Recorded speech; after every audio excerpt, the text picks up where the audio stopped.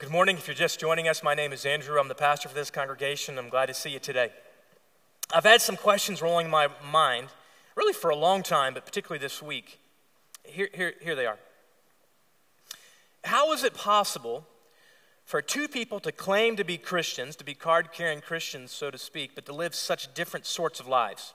For example, I've heard in the news in the last several weeks about this trial of this far right-wing murderer guy from Norway. Have you heard about this?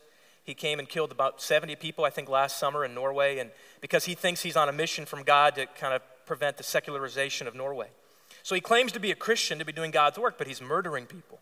So how can you claim to be a Christian and yet do those sorts of things? And perhaps you're here today in church for the first time in a long time because you encountered people like that who claimed to be Christians but then behaved in a very un-Christ-like manner, and so it put you off to the church.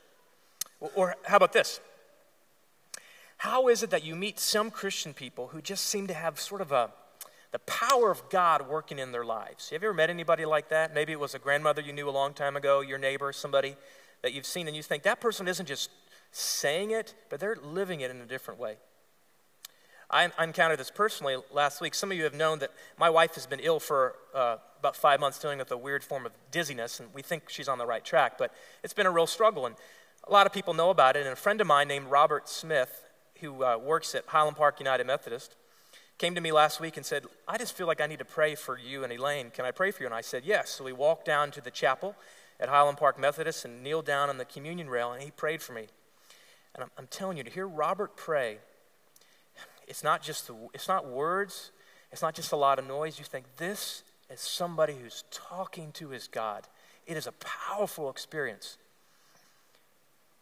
Robert actually is going to be here preaching in a couple of weeks, and I'm really looking forward to that. I love just who he is and what God is doing in his life. But how is it that Robert is a Christian, like other Christians I know, but he prays with kind of there's an intimacy there, there's a power. Where does that come from?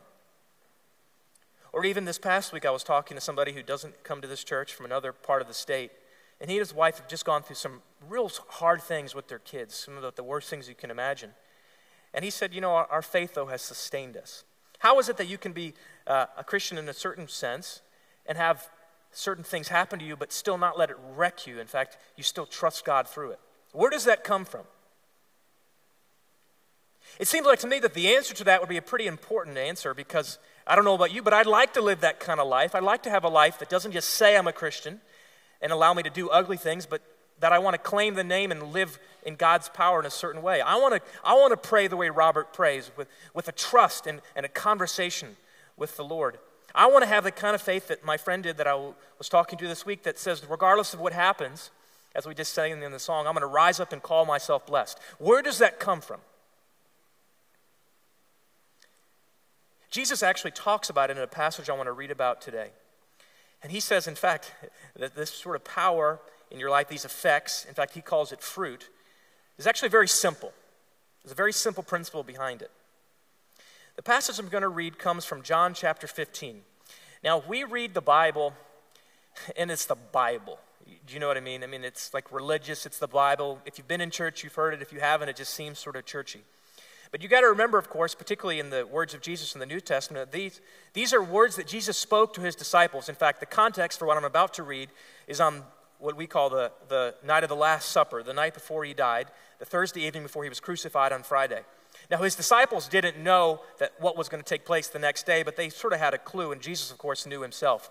So he's speaking to his disciples, and he's giving them his final words. In fact, fancy Bible scholars call it the farewell discourse. It's important stuff. It's like, okay, I've been with you for 3 years, you've heard this, you've seen me do that, but I need you to remember this. This is where this passage comes from. And it strikes me that if Jesus thought it was important enough to share with his disciples on the night before he was to leave them, it would be important for us to read it and take it to heart. This is John chapter 15. Very famous words.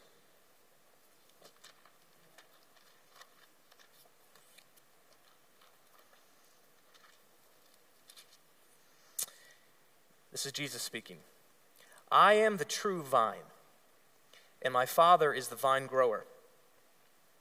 He removes every branch in me that bears no fruit. Every branch that bears fruit he prunes to make it bear more fruit. You have already been cleansed by the word that I have spoken to you. Let me just pause right there and say, in Greek, the same word that means prune also means to be clean. So it doesn't quite work in English except maybe to say cut off or cut clean. It's the same word. There's a wordplay here. So let me read it again and put that spin on it. Verse 2. He removes every branch in me that bears no fruit. Every branch that bears fruit, he cuts off to make it bear more fruit. You have already been cut clean by the word that I've spoken to you. Abide in me as I abide in you. And just as the branch cannot bear fruit by itself unless it abides in the vine, neither can you unless you abide in me. I am the vine, and you are the branches. Those who abide in me and I in them bear much fruit, because apart from me you can do nothing. Whoever does not abide in me is thrown away like a branch and withers. Such branches are gathered, thrown into the fire, and burned. But if you abide in me and my words abide in you, ask for whatever you wish and it will be done for you. And my Father is glorified by this, that you bear much fruit and become my disciples. My Father is glorified by this, that you bear much fruit and become my disciples. Let's pray. God, add your richest blessings to the reading and hearing of this word. And through my words speak, and through our thoughts think, and light up our hearts today, O Lord. Amen. So Jesus uses a very simple metaphor. Again, don't think of it like it's a sermon. Don't think of it like it's fancy religious words. Think of Jesus sitting across the table from his inner circle, whom we call the 12 disciples, speaking to them, just a simple word picture that he needs them to understand. And what I'd like to do today is just unpack the word picture and just walk through it. And my prayer is that the simplicity of it will be a blessing to you and to me in my life. Jesus says, I am the vine. My Father is the gardener, the vine grower, and you are the branches. And he talks about abiding, he talks about pruning, and he talks about bearing fruit. And I want to work through each of those things today. So I have here a plant, which I usually keep in my office. Now, it may look fake from far away, but I'm telling you it's real. And I know that because I get tons of flies now in my office since the advent of this plant. Jesus says, I am the vine. You are the branches, and my Father is the gardener, the vine grower, and sometimes he prunes. So the first thing I want to talk about today is what it means to abide in Christ. Now that's kind of an old-fashioned religious word, and some newer translations of the Bible don't use that. They say remain or stay connected, but I like the word abide. I think it captures the full nature of it. To me, abiding means staying connected, it means staying there, it means being in the right place. It means waiting. It means keeping. We use in English, we'll say somebody is biding his time, waiting for his moment, biding his time. It's related to the same word, to abide. It means just to sort of be, to be there. And Jesus says, I'm the vine and you're the branches, and all I need you to do is just abide in me. I wonder if the reason so many of us lead lives of sort of superficiality is because we're not really abiding in Christ. And I'd suggest that this is the answer, abiding is the answer of why it's possible to claim the name Christian but not live anything like Jesus. And I think abiding is the answer to why we see certain people in the faith that we see, maybe it was your grandmother, maybe it was somebody at work, in my case is my friend Robert, and I see that person is connected to the Lord and God is working powerfully in his life. I think it's about abiding. So what does it mean to abide according to Jesus? And why do you think he uses this metaphor? Well, if you note about abiding in regard to the vine and the branches, is that the branches aren't choosing to grow, and the branches aren't trying hard to make themselves grow or to bear fruit. A grapevine doesn't kind of clench its teeth and grip its knuckles and say, I'm going to bear grapes this season. A grapevine just does inevitably bear fruit. So what does that mean for you and me? I think it's good news. I think it means that the Christian life is not about how hard you try. It is not about trying harder, doubling down, saying, I'm committed. It's up to me to make these things work out. According to Jesus, the Christian life is in fact almost the exact opposite. It's just saying, I'm just going to be present, I'm just going to abide, and God is going to work through my life. What would it look like if you were abiding in Christ? What would the fruit look like over time? According to Jesus, it would be inevitable. You wouldn't choose it. Over time, gradually, organically even, God would produce fruit. So what does abiding look like? Well, you maybe were handed one of these commitment cards when you came in. We're in the middle of this campaign, and we have different components to it. But in the center of it, there's a section called Grow, about spiritual growth. And I think on here there's three very simple elements to what it means to abide in Christ. If you look down under weekly worship, there's some options for your commitment to weekly worship. I would say I know this is simple, but I think simple is often helpful. The basic element for what it means to abide in Christ is to be in worship weekly. There's a reason we celebrate the resurrection every 7 days, is because you and I need to hear it. And although you could say, listen, you can be out at the Grand Canyon or even on the golf course and worship God, and there is a sense perhaps in which that's true, in which you can see the beauty of creation and enjoy a lovely day, real worship always comes from God's people gathered together. You can't worship God just on your own in your own closet, in your own garden. You need to be with God's people. So one of the first elements it means to abide is just to be in worship weekly. This past year, I had to attend an ordination event for the Methodist church in which we're a part. And I had to be gone for 2 weeks, and I had a really bad attitude about it. And I didn't want to go. I was going to be apart from my family. I was going to be apart from my church. I had a bad attitude. And when I got there, my attitude did not improve overnight. But the pattern of our day was we always began our day with worship right after breakfast in the morning, and we always ended our day with worship, and we celebrated Holy Communion every day. And over time of coming to worship twice a day, just for 20 minutes at a time, and saying some prayers, singing some hymns, and receiving the bread and the wine every day with my hands like this, over time, at the end of the 2 weeks, I realized that God had been changing me. I had become a different person just by experiencing that. Worship is a powerful part of what it means to abide. And in a few minutes, we're going to receive Holy Communion. And I just like to encourage you to be someone who just comes every week like this to worship, saying, God, I'm empty, my hands are empty, but I want to be here. And I think that's a first step that God will use to begin to work in our lives. But there's another element on here about what it means to abide in Christ. If you look at the form, it says there's some options about Bible reading and study. And one of them says, I'm going to commit to read a chapter of one of the Gospels a day until I read through all 4 Gospels. There are 4 Gospels, Matthew, Mark, Luke, and John. They are documents about the life of Jesus and about how the early church understood who Jesus was. I'd find it hard to believe that if you were to spend time every day, 10 minutes, reading through a chapter, day after day after day, I find it hard to believe God wouldn't work in your life in just a gradual but inevitable way. One of the elements of abiding in Christ is to abide in what we call the Word, to be steeped in it, to let the Bible and the phrases of the Scriptures work through your thoughts and in your words. I think it's no coincidence that on the cross, Jesus himself quotes the Psalms. So deeply has he immersed himself, has he abided in the life of God. So perhaps your next step, maybe you're here in worship every week, will be to start letting the Scriptures work through, not in an academic sense, not in even like a strict Bible study sense. Just let the words work.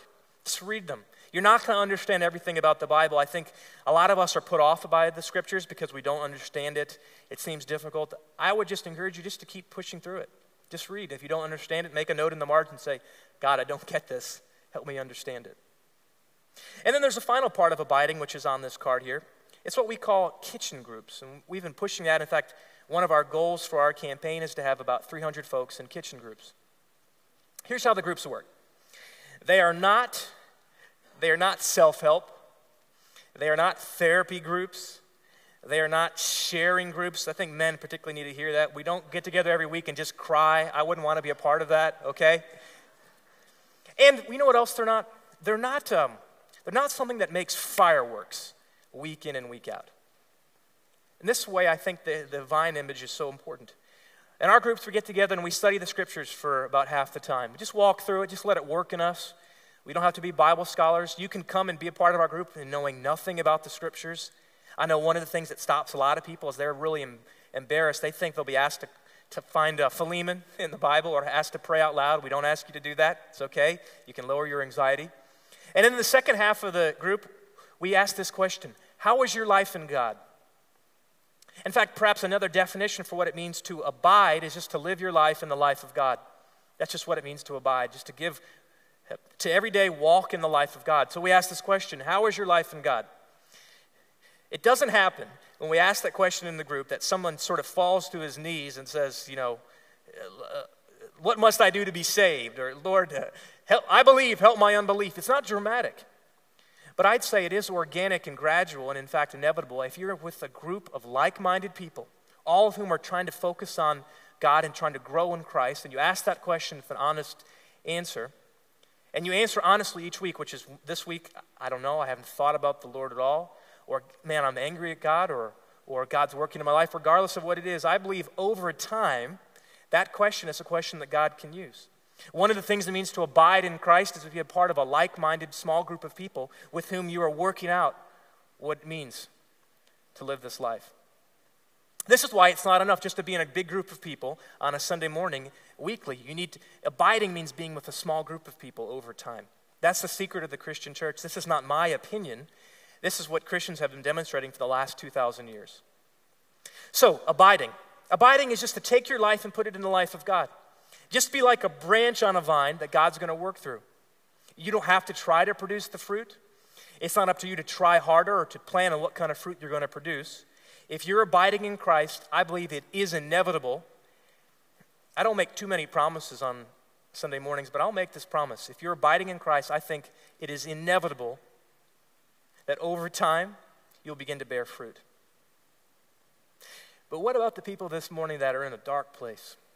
I know there's people here who are just struggling with hard things. In other words, if I could carry on the metaphor, it's like there's a storm. It's dark out and the winds are blowing. All the more important then to abide in Christ. In fact, what people who know anything about gardening know, which I don't, what they know is that in fact the storms are in some sense necessary to the future fruit. We've heard this year in Texas, we had such a mild winter that the farmers are a little bit worried because the fruit won't be produced that needs to be produced because the trees will start to flower earlier or so on. So in fact, if you're in a storm this morning, maybe it's more important than ever for you to abide in Christ and trust that as long as you're connected to the vine, as long as the life of God is still working in your heart and mind and soul, as long as you're abiding, God will still produce fruit. So if you're here this morning, my word of hope to you is just stay connected, just abide. Regardless of what the storms are outside, just abide and trust that God will work. Now, you'll notice that it's not just about abiding that Jesus talks about. He talks about something else. He talks about pruning. The abiding part sounds nice to us, but as soon as we talk about getting out the scissors, it's a little bit different. Now, intellectually, you and I know, both from knowing anything about agriculture and just thinking about it, it's not possible to bear the kind of harvest that we'd like without a little bit of pruning.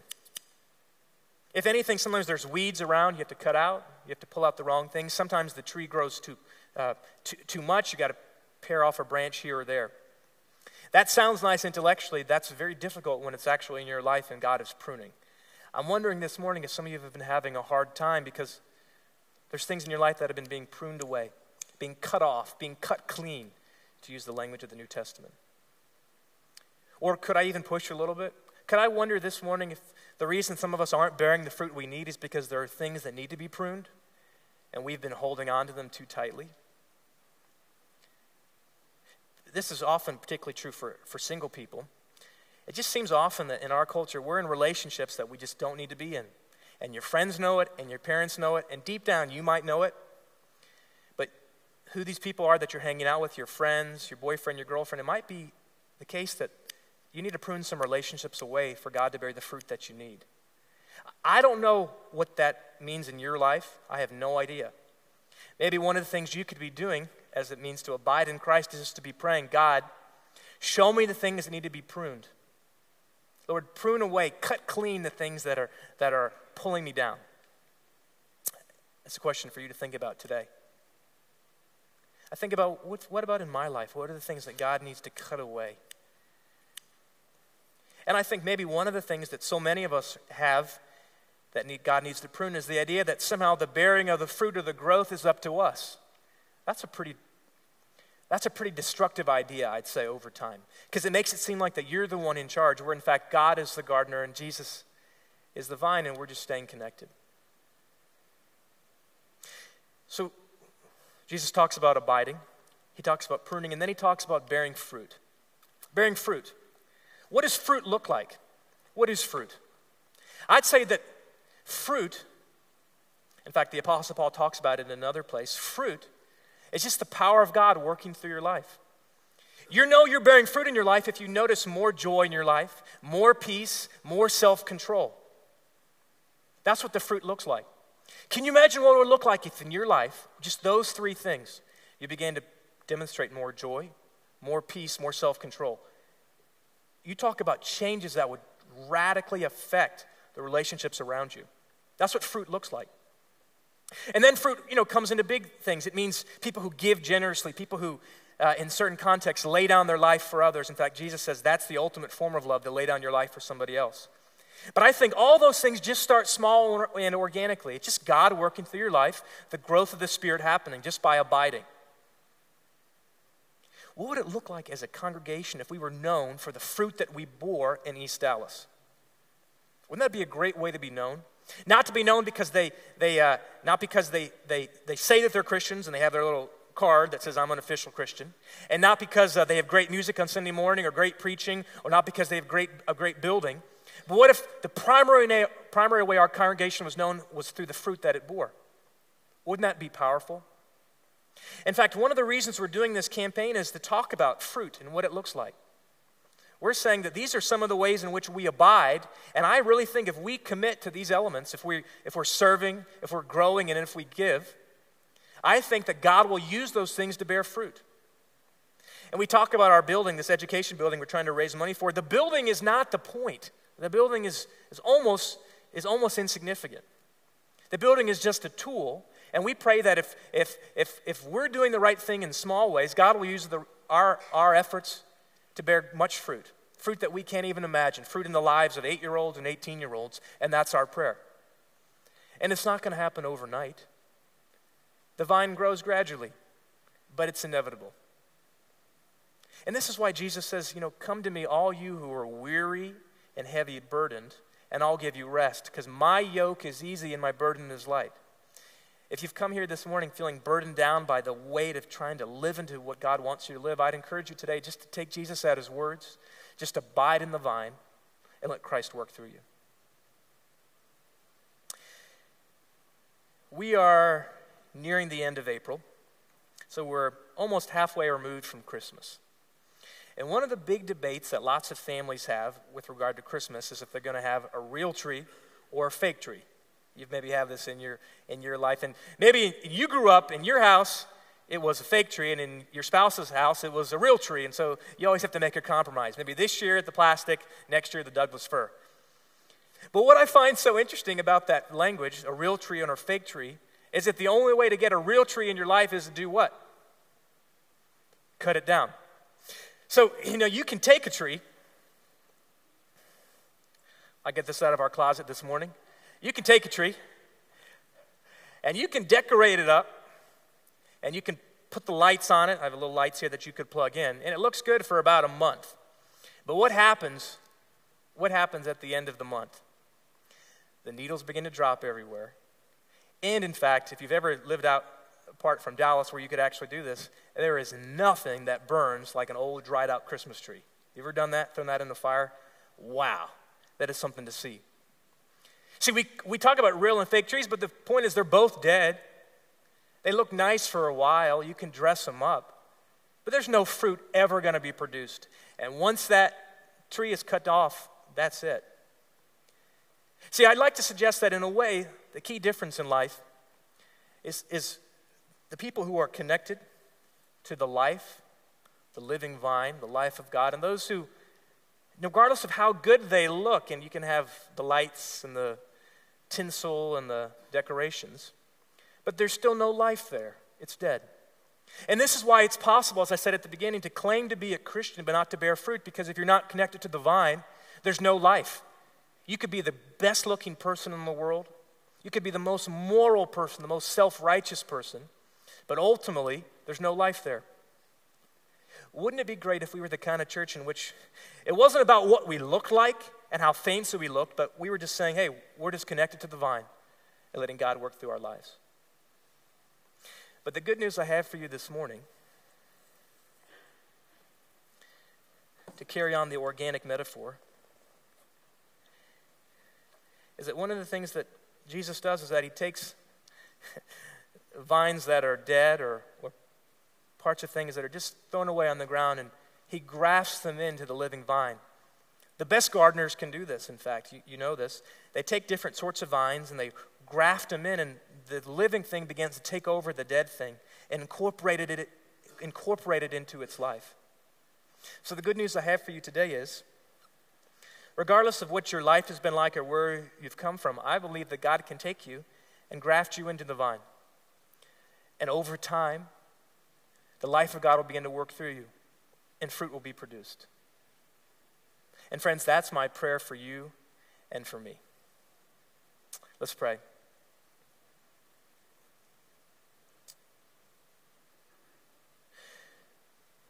God, would you give us a sense of what it means to abide, and would you give us just the trust to give ourselves over to your life, and just to trust that you're going to work in our lives over time. And a trust that says it's up to you to bear the fruit, not up to us. And a trust that says, God, regardless of who we are, you can even use us and graft us in to your life and what you're doing. We ask this in your name. Amen.